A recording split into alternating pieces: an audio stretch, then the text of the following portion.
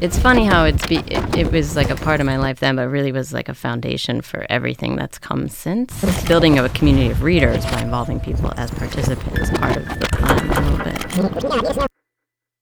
I'm happy to support Julie and her work in any way I can. Whatever Julie is involved with, immediately my ears prick up. That she has a sort of a zine name, which was Julie Atomic, and I was always sort of curious about where it came from. Pretty much anything that Julie does, I'm happy to participate in. Someone said, I know this girl, you should send her one of those. And I did, and then she was like, oh my god, I love the printed word. Samples from Anodyne. Princess Pony Truck.